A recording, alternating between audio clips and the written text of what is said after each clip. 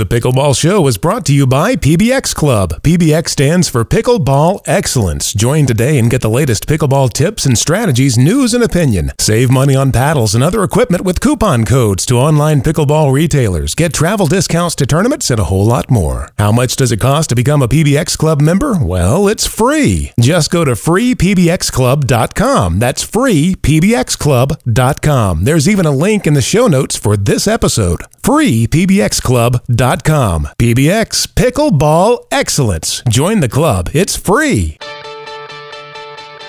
This is Gail Leach, author of The Art of Pickleball, and here's the host of The Pickleball Show, Chris Allen. Thank you, Gail, and welcome to the show dedicated to helping you play better pickleball while having even more fun and meeting new friends who share your passion for this great sport. My name is Chris Allen. I'm your host, and today is Listener Question Day. I need help answering these listener questions, I can tell you that. So I've assembled a good panel for us today, and about the only question I could probably handle on my own would be something like, how does it feel to be leading in a game 9-1 and then lose the game 11-9? That one I could answer by myself, but for the rest of them, I need some help. And I've got some great help indeed. Melissa McCurley from pickleballtournaments.com and Wayne Mugley, legendary referee and all-around pickleball aficionado. Welcome to you both. Hey, thanks, Chris. Good to be here. Thank you, Chris. Thanks for offering it. I really appreciate you making time, and I'm sure the listeners do too. Today is Listener Question Day. We're going to answer questions from listeners. They've called in, they've written in, and lots of different things on a variety of topics they want to know. And we're going to start out with an email question here. This first one comes from Tom in Bethesda, Maryland, and Tom says, I wear 2 knee braces and am not the fastest guy on the court. Oftentimes, people will hit drop shots on me before I can make it up to the kitchen. What is the best way to avoid this? Tom, thank you for the question. Wayne, what do you think? Well, if you're talking the third shot, if it's your second shot, don't hit it back hard and low because you don't have the time to get in. You can, if you hit it like me, I have the same problem. I'm slow, old, knee problems. So I tend to lob it up high, return it high and deep, so I can walk in, and then you're there set for the drop shot. But if you're running, if you hit it back low and hard, remember you've already got your swing through. You got to get yourself set to run in there. By that time he's lobbing it, you're going to be late, especially if you're slow and low or old like I am. So I tend to be lazy, and I'll just throw it back deep. The good players you can't hit through, so if you put it back deep, walk in, get ready for the drop shot, and be there. Now, some people say you should never lob from the baseline. Do you agree with that, or is it a it depends type of an answer? It depends. If you're in the wind, of course, no. If you're playing in the wind, no. I'm not saying lob the return. I'm saying put a good high arch on it. Remember, you're only 15 feet from that kitchen line, so that you want to give yourself time in there where they don't hit the ball. If you hit it hard, they got a lot more choices to hit it at you harder coming back, and you're going to get caught halfway in, and then you have to do all kinds of strange stuff. So you don't have to hit the ball back hard. Just hit it back, and not quite as high as a lob, but keep it high and deep, and you can get in there and be ready for that drop shot, even with bad knees. Sometimes it's hard to think of not hitting a winner, but just hitting a shot that'll buy you enough time to get to the line, because a lot of times you're just, you're always thinking winner, it seems like, or at least I am. Melissa, I'll let you answer that one. What? Oh, hitting a winner? Yeah. I don't know how to do that. So I'm always strategically looking, how can I get to that line without them hitting a winner back by me on my way up? I like what Coach Mo said. I think about it a lot when I play now. He said that when you're not at the line, your only job is to get to the line. And then when you're at the line, you can actually focus on winners then. And that piece of advice has really helped me. Yeah, it is a good piece. And one of the things, remember, pickleball is an easy sport. Just get it over in the court last, over the net. Yeah. How you get it over that net is what determines the whole rally. So the main thing is what you're comfortable with. Now, you got these young guys that can hit it back hard, and they could be up to that line and, before my eyes blink. Mm-hmm. And you got the old folks like us. I can't get up to the line that fast. So you have to do a little bit more to understand. Philosophy I teach more than anything is I don't teach all the players to win the point all the time. I teach them to make the other side lose the point. Mm-hmm. So that's another philosophy on it, and you can do that by doing strategy. Too many people do an unforced error trying to slam it in on their way in, or to the line, or before they get to the line. So there's just, it all depends. If you're in the wind, the hard hitters have an advantage over the soft players because they can hit through the wind. I mean, it's just there's not a blanket answer. How's that? Fair enough. We're answering listener questions today. Let's go to the phones. Chris, this is Rich from Kansas City. I love your podcast. My question has to do with the topic of different tactics for playing outdoor pickleball versus indoor pickleball. I know the wind and some other factors apply, but can you tell us some differences in tactics or strategy that we should try to use? Thank you. Well, thank you for calling in, Rich, and a reminder that anybody can call the Pickleball Hotline anytime you want. It's standing by 24/7 for you, and that number is 1-855-PB-SHOW. That's 1-855-PB-SHOW. We were just talking about the difference between playing indoors and outdoors and the wind and other elements.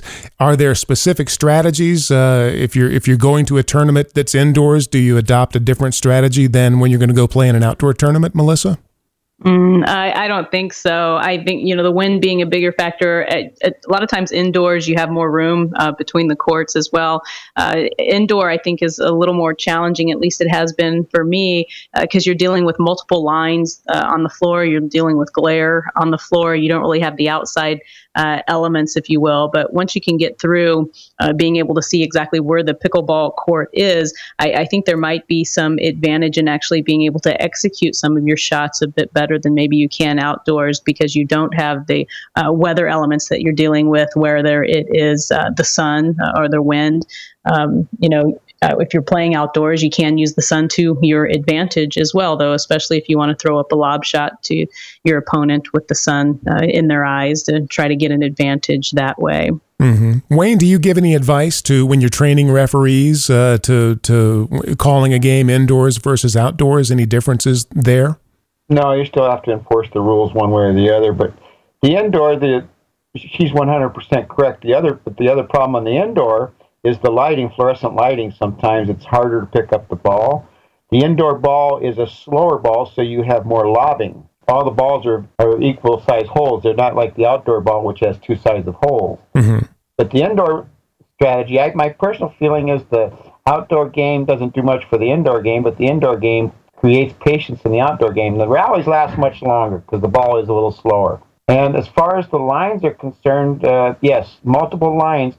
But when you have practiced a lot, there's two things in your mind when you're a higher level player. If your foot touches the kitchen line, even by an inch, you have that mental feeling. And the second thing is if the ball's in or out on the other side.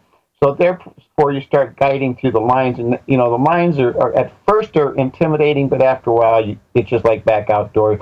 When you hit a good shot, when you didn't. So if the opportunity affords itself, if you're an outdoor player that know you're heading somewhere to play indoors, if you have the opportunity to go early and make that adjustment, it's well worth the time. Vice versa, if you're going from indoor to outdoor, especially if you're going to an outdoor area in which you're at a higher elevation and the ball tends to take flight a lot easier. If you have the opportunity to get there a day or two earlier to make those adjustments, it'll certainly help your game. So. Yeah, it's amazing how the difference in the sound that the ball makes when it hits, that can throw you off your game, it seems like, and it really is nice when you have some extra time to get used to that. A lot of the outdoor players, when they start up playing indoor, they think they can't hit it out.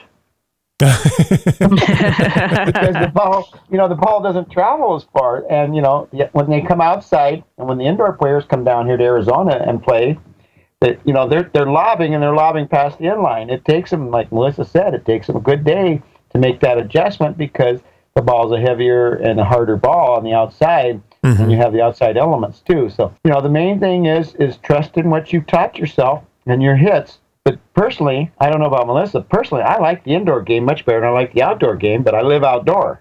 I don't know. I've only played indoor 2-3 times now, and it's a big adjustment. At least it has been for me. But I have met others who much more prefer the indoors. I think it's, pickleball is so much about touch, and when you go indoors, you do have to hit it a lot harder to get it deeper, and then you're trying to make that adjustment then on your soft shot with your dink, and it can be difficult to make that transition. Well, Rich, thank you again for the call. Let's go to Glenda now in Fresno, California. Glenda wrote to us via email, and Glenda says, we use yellow balls where I play, and some of the players use yellow paddles, which makes it hard to see the ball sometimes.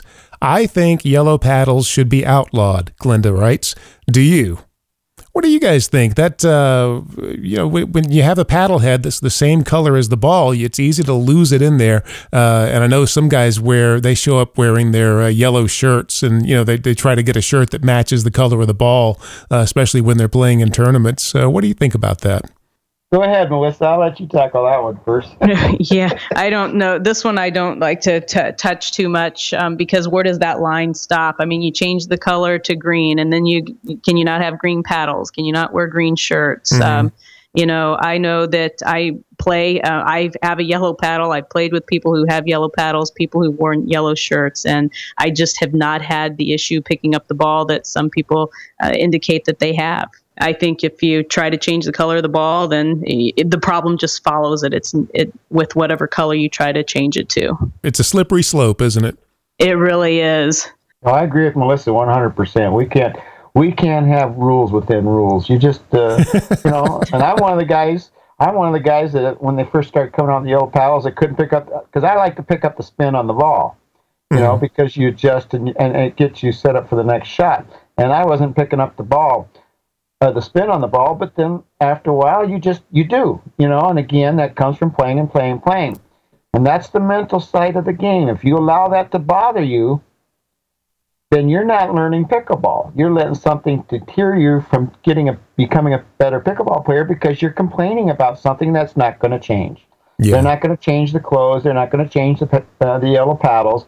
It should not be outlawed, and Melissa's 100%. You don't want to touch on that too much because where does it stop? Well, thank you, Glenda, for writing in, and we appreciate that. Let's head up to the land of 10,000 lakes right now. Hello, my name is Paul, and I'm calling from Minnesota, where pickleball keeps us warm even when it's below zero outside.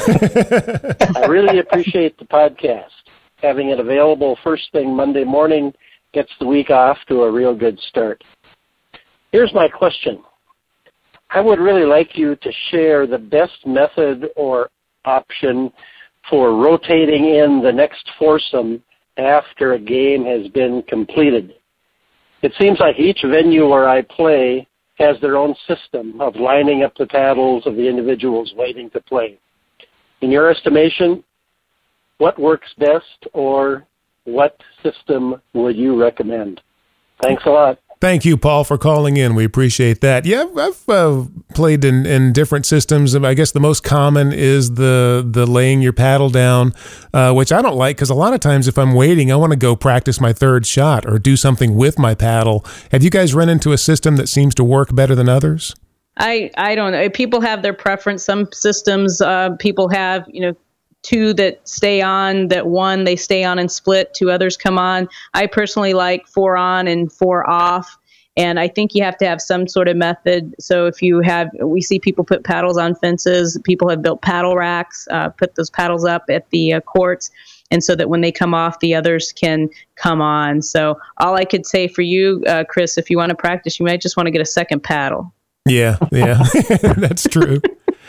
Well, you have to look at whether it's a club round robin, or if it's some place that is an open play, like a city courts or something like that. I like the 4 on 4 off if there's 10 to 15 people waiting. If there's not, I like the 2 on and split. Again, if you're at a club environment where you got 10 to 15 of your people waiting to play, nobody wants to wait.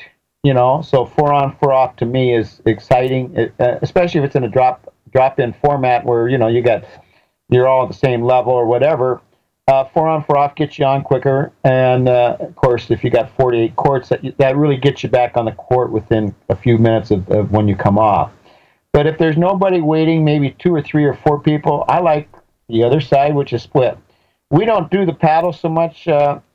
That in a club environment, you have your names on a magnetic strip that you put that down. You know who's next in line, and somebody always teams.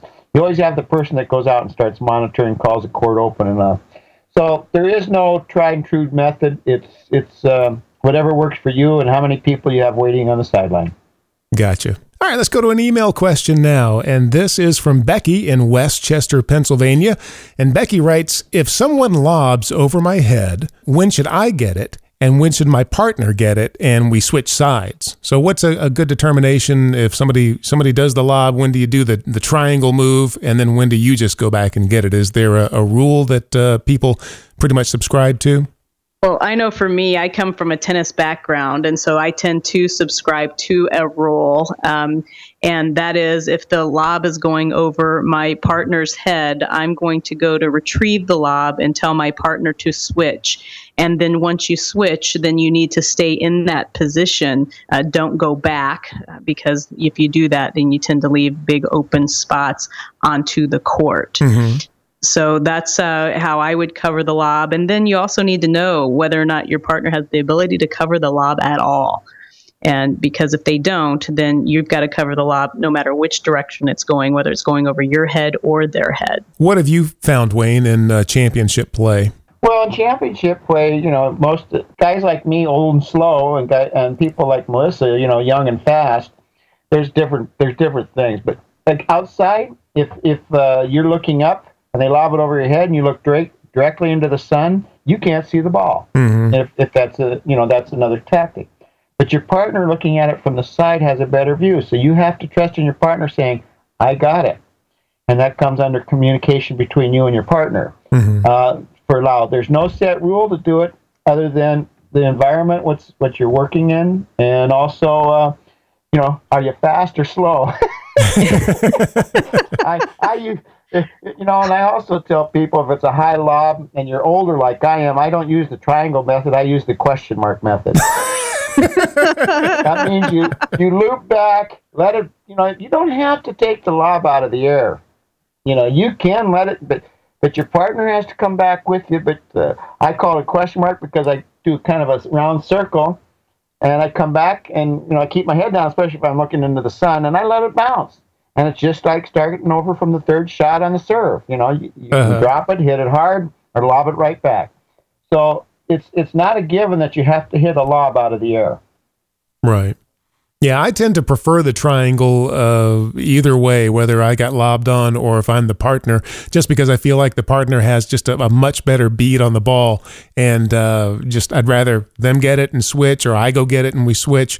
But that tends to work. That, to me, if I had a partner that I played with constantly, I think that would just be 100% the way that we did it all the time. It's a great question, and more people are getting effective at the lob. So I think knowing how to defend against the lob is something we all need to probably practice more. Oh, God, yeah. I've had some lobs on me where it's like, oh, no, I totally got this in the air, and it's just like a quarter of an inch above the edge of my paddle, and it's like, oh, how could he have gotten that so perfectly over my head? And before it hits the ground, you look across the net, and you go, nice shot. And we all done that one. You don't even know neither one. You're going to go back and get it. So you just, especially if you're old and slow. Yeah. The worst is when you try to get it out of the air but you miss it totally. You whiff it and then it bounces, and you think, oh, I've got a second chance, and then you miss it again. You know how to get by that? I'll tell you how to take that spotlight right off of you. What do you do? You get up and you get this big grin on your face. You point across the net and you go, great shot, and everybody's watching your hand pointing across the net. So that saves that face from getting red. So there's a way to get out of that. I'm going to use that one. I'm definitely going to remember that and put that in my arsenal there, my bag of tricks. Because I need that one a few times a day, I think. Yeah, so that's tough one, man. You want the attention to go to the other side. So you point, great shot, you guys over there, and you shake your finger a little bit, and so everybody tends, it's just like everybody tends to go where the finger's pointing. Good advice.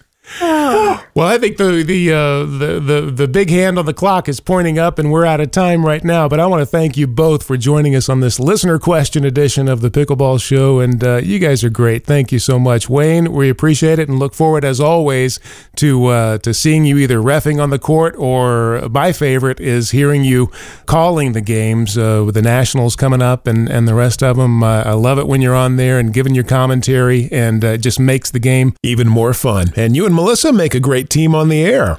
I want everybody to know, I know Melissa. She's a wonderful player. I just like it. She's always got a good smile, very intense when she's playing, but always, she's never angry or getting. I just enjoy being around you, Melissa. Yeah, I have to second that. You are a pleasure to work with, Melissa, and great attitude. Pickleball's lucky to have you. Well, I appreciate it. Lucky to have you guys both. And the respect here with Wayne is absolutely mutual. If I step on the court to play a match and he's going to be my referee, then I know the best match possible is going to be called. It may not be the best match played by me, but he will call it perfectly. When you guys get to play pickleball, I'll take care of everything else. There you go. Guys, thank you again. Enjoyed it, and we'll talk with you soon. Thank you so much. Thank you, Chris. Tournament update on the way. It's the Pickleball Show. The Pickleball Show is brought to you by PBX Club. PBX stands for Pickleball Excellence. Join today and get the latest pickleball tips and strategies, news and opinion. Save money on paddles and other equipment with coupon codes to online pickleball retailers. Get travel discounts to tournaments and a whole lot more. How much does it cost to become a PBX Club member? Well, it's free. Just go to freepbxclub.com. That's freepbxclub.com. There's even a link in the show notes for this episode. freepbxclub.com. PBX Pickleball Excellence. Join the club. It's free. Let's check in with the other half of pickleballtournaments.com here on the Pickleball Show. It's Melissa's brother, Greg Thompson. Greg, how you doing out there today? Oh, hey, we're just doing our thing out here in Arizona with all the pickleball that you can handle, but the tournaments are starting to move out of here as the weather warms up, and we're in the Midwest with the Mix It Up in May tournament. Oh, I like the sound of that. Mix It Up in May. Sounds like Rumble in the Jungle or one of those old Ali Frazier fights. The Thrilla in Manila. The Thrilla in Manila. This is the Mix It Up in May tournament. It's coming May 1st through the 3rd from Howell, Michigan. Nancy Fritsch is the tournament director for this one. They are going to be playing with the green balls indoor at this tournament. So it'll be interesting to see how that works out. We love indoor play, and the green balls just add a little bit of spice to the game. Those green balls always remind me of those little guys in Toy Story, the claw guys that were, getting picked up, the little alien guys. The claw. Yeah. It's the claw. The claw. Sounds good. Where else we headed? Northwest to the Walla Walla YMCA tournament. Walla Walla Y. Walla Walla Y. Just the name itself makes you smile, don't it? It sure does. If memory serves correctly, Walla Walla YMCA here in Walla Walla, Washington is the second biggest YMCA in the country. I believe that is a correct fact, Chris. Go to Walla Walla and play some pickleballa balla. The Walla Walla Pickleballa tournament. What's the deadline for that one? The deadline for that one is April 19th. Play dates are May 2nd and May 3rd. Again, the Walla Walla YMCA Pickleball Tournament being put on by Dave Gibson as the tournament director in Walla Walla, Washington. That sounds like fun. Check it out if you're up in that Pacific Northwest area. Greg, thank you. We'll check in with you soon. Hey, thanks again to Wayne Mugley for joining us, and Melissa McCurley, as always, from pickleballtournaments.com. We are thankful that you joined us as well, and we'd love for you to go over to iTunes if you think it's appropriate and leave us one of those coveted 5-star reviews that helps boost us up in the rankings. Really makes it a lot easier for pickleball lovers around the world to find the show. Give us a call whenever you want. We're open 24/7. The number is 1-855-PB-SHOW. That's 1-855-PB-SHOW. Mail at pickleballshow.com. We'd love to hear from you. My name is Chris Allen. This is The Pickleball Show. And until next week, keep 'em low.